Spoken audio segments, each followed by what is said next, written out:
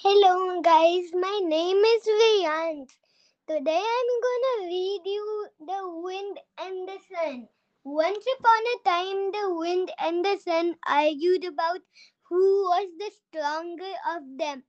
On seeing a traveler, they decided that whoever could get the traveler to remove his coat must be stronger. The sun told the wind to try first and hid behind a cloud.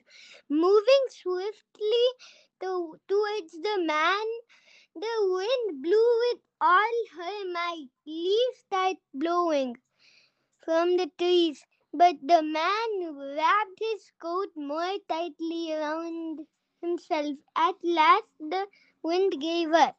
It was the sun's turn now. He started to give out heat gently, making the flowers bloom slowly. It became warmer. Feeling out, the man wiped the sweat off his face and removed his coat. Thank you.